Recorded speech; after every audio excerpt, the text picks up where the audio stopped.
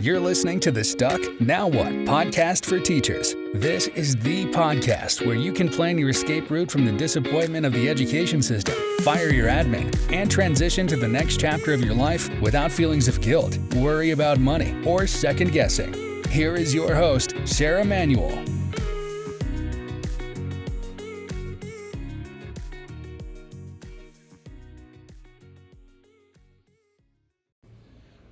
Hello, welcome to Stuck Now What podcast for teachers. I am Sarah Manuel, and I'm sure you've often heard the phrase that perception is reality. And sometimes it seems really annoying. Like I can remember a time when I was in corporate America working for a health insurance company, and I was up for a promotion. And it was interesting because everyone that I worked with, as soon as they heard I made it into the final rounds of interviews, congratulated me because they assumed I was going to get it because I was so good at the job that I was doing, and they just thought that I had all the makings of a supervisor. It was a shoo-in.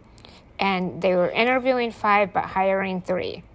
So I thought, okay, I have really good odds. I feel pretty confident. This should go through. And come to find out, not only did I not get the job, I was the 5th pick. So I asked some of the other supervisors, I'm like, what did I miss? Why on earth did I not get it? And one of the supervisors told me that there is a perception that you don't utilize the chain of command. You just go to whoever you think needs to solve the problem without trying to solve it with the other people first. And I thought, well, that's just crazy. So you're penalizing me for getting the job done efficiently.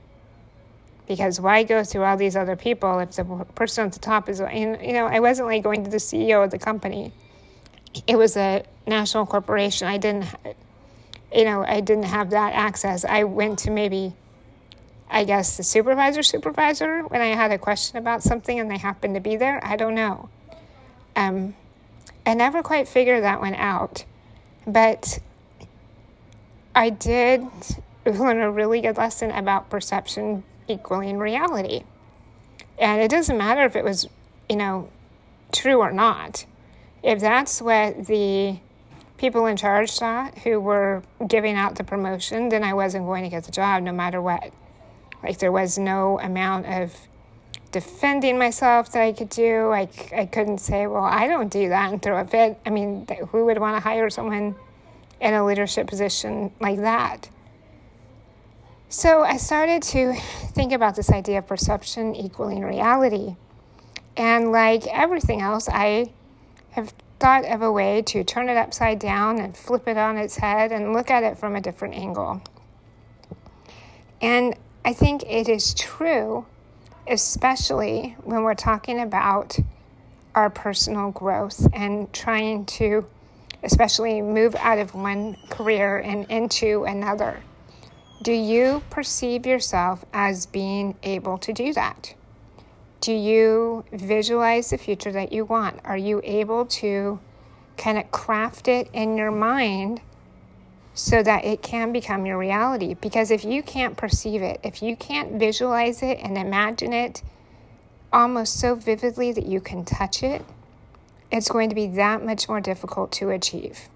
And if you don't think you can do it, it doesn't matter. Game over. It's a done deal. It's not going to happen. So you have to believe you can do it. You have to believe in yourself and in your ability and in your reasoning for making the change. Or else, don't even waste your time or energy, because if you walk into it feeling defeated before you start, you will be defeated.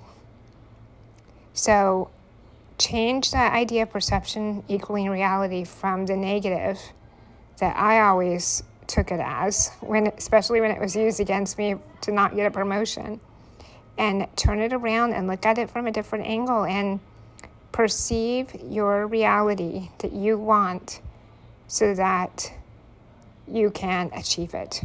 And that is how you don't stay stuck.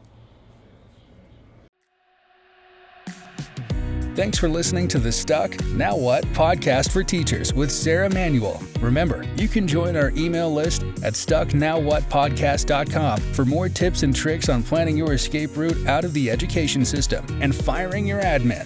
See you next time.